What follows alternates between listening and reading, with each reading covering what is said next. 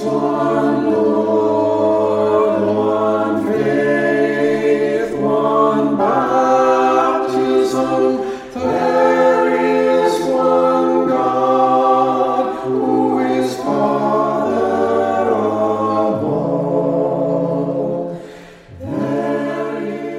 is the Holy Family Chapel Hill podcast, where you will find our weekly sermons, as well as the occasional reflection, conversation, or interview. We are glad you are here. Welcome.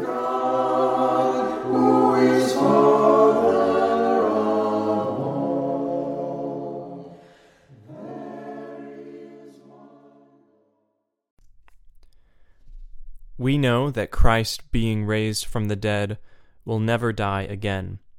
Death no longer has dominion over him.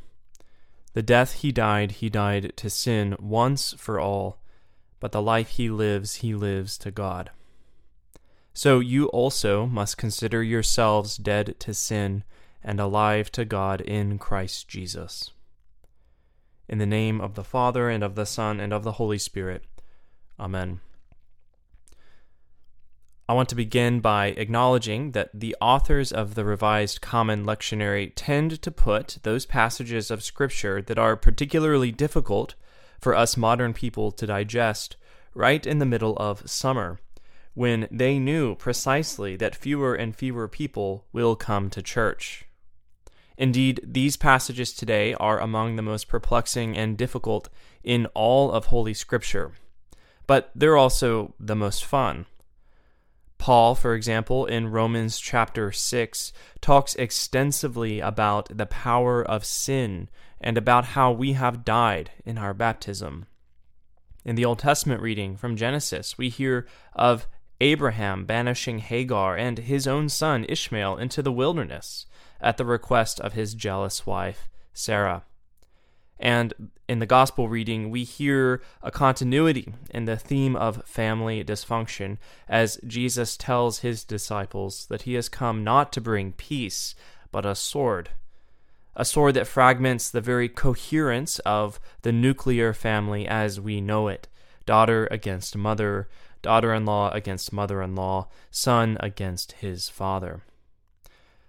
What the authors of the lectionary did not have the foresight to see, however, is that every few years this reading falls on Father's Day. So a happy late Father's Day to each of you. Any of you have any burning questions about the theology of Holy Scripture sitting behind any of these particularly difficult readings? I would love to hear them. Please feel free to send all of your questions directly to my email, sarah@holyfamilychapelhill.org.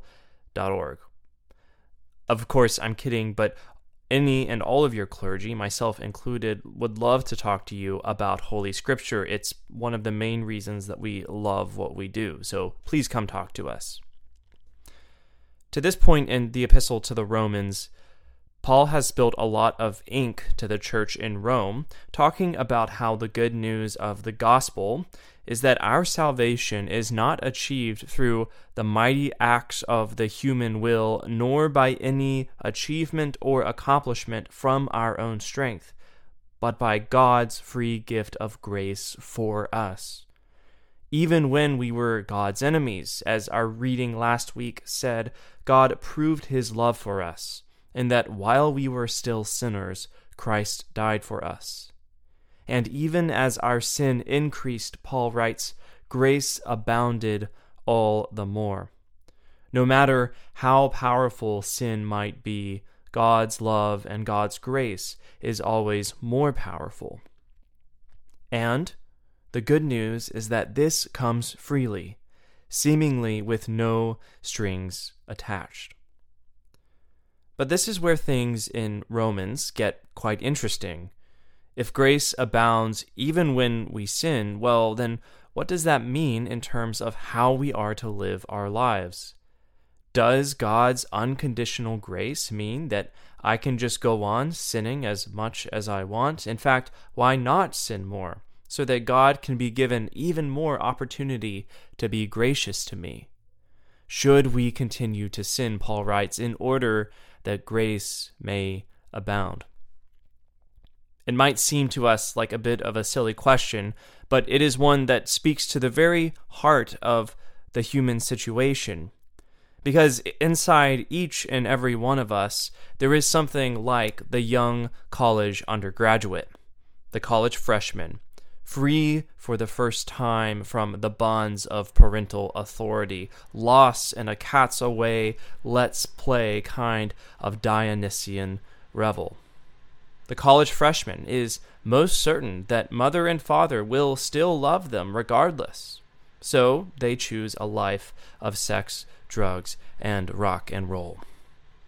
I like committing crimes, and God likes forgiving them. The world is, as Auden once wrote, admirably arranged.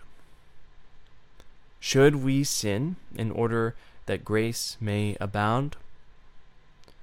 Paul answers his own question with, by no means. Even to ask this question is to misunderstand the very nature of how God's grace works in our lives, and even the nature of our freedom in the life of grace. But Paul does not say that we should just pull ourselves up by our spiritual bootstraps or try harder. No, the way that Paul answers his own question is to say that we have died. Do you not know that all of us who have been baptized into Christ Jesus were baptized into his death? In the course of just 10 verses in Romans chapters 5 and 6, Paul uses that word death no less than 14 times. Death stands at the very center not only of Paul's letter to the Romans, but of the entire Christian faith. Every Sunday when we gather around the altar, we proclaim the Lord's death. What is this Christian preoccupation with death? The greatest fear of many of us is that we will die, and I hate to break it to you, all of us indeed will one day die.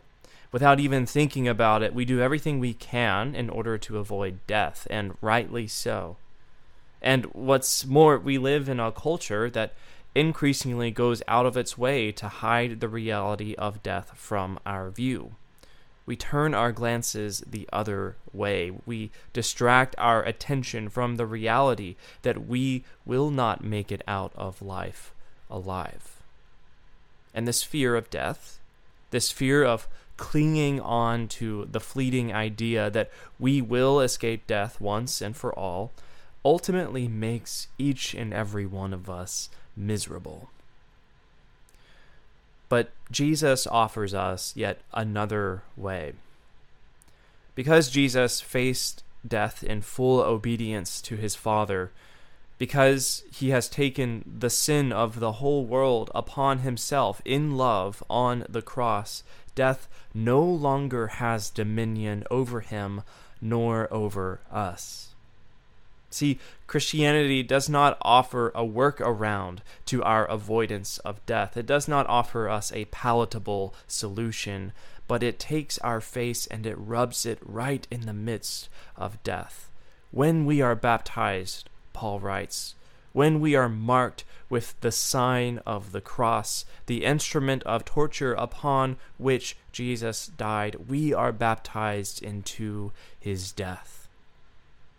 And much the same goes for sin, actually. If you read Paul closely and for long enough, you will notice that he speaks less frequently about sins in the plural, the kind of preoccupations that we have with avoiding sex, drugs, and rock and roll, and more about sin in the singular, a kind of place or domain that we are within, something that has power and dominion over us, that eats away at each of us individually and collectively, something that traps us. This is important because Paul knows that this means that there is nothing that can simply mend the problem of sin within us. No amount of self-help or discipline, no amount of behavior management that can rehabilitate or cure that part of us that is touched by sin. For Paul, that part of us has to die. Christianity is not a system of behavior management or discipline. It is the path of the death of our ego on the cross of Jesus Christ and its sharing in his resurrection. And it's only when our ego dies, only when God's mercy kills the sin in us and gives us his righteousness in the resurrection, that we can no longer live enslaved to sin, but in freshness and newness of life in God through Christ Jesus. We know that our old self was crucified with Christ, so that the body of sin might be destroyed, and we might no longer be enslaved to sin. For whoever has died is freed from sin. God's grace for us is not cheap. God's grace for us digs our sin up by its very roots. It takes away our breath. It ignores us as we are and treats us as that what we are not, as new people. And this happens, friends, in our baptism. In our baptism, we are wrapped in the very death of Jesus Christ. And that part of us that is preoccupied with ourselves alone, every instance of greed and anger and sin, is put to death on the cross of Jesus Christ. When we were washed in the waters of baptism, the mercy of God destroyed the admirably arranged world in each and every one of us, once and for all. In baptism, Luther once wrote, grace has clutched us by the throat. But also, in baptism, we have the opportunity to walk in newness of life. In baptism, we belong no longer to sin, but we belong as beloved children of God. In baptism, God has looked upon us in pleasure and given us his word of acceptance and love and allowed us to walk in newness of life. And because we are dead to sin, the Christian is at once utterly free and utterly dutiful, subject to none, yet servant of all. This is not gentle news for us. It is not gentle news because the death of sin in us calls into question every ordinary way that we normally live in the world. And it's painful. It's not gentle news. But if you felt stuck lately, if you've exhausted all attempts, if you've fallen short of some prescribed expectation, if you just can't produce enough, you just can't be enough, you will know in your bones that this is very good news indeed. This is good news because that college freshman inside each and every one of us isn't really acting out of freedom at all, but of a pervading sense of insufficiency and of rebellion. It is good news because God's voice in Jesus Christ is for us not a voice of displeasure at our shortcomings, but of generous and abounding love for us. It is good news because this voice, and only this voice, can give us real freedom. Freedom that is to live in the likeness of the resurrected Jesus. It is good news because God has already accomplished this for us. Thanks be to God. Amen.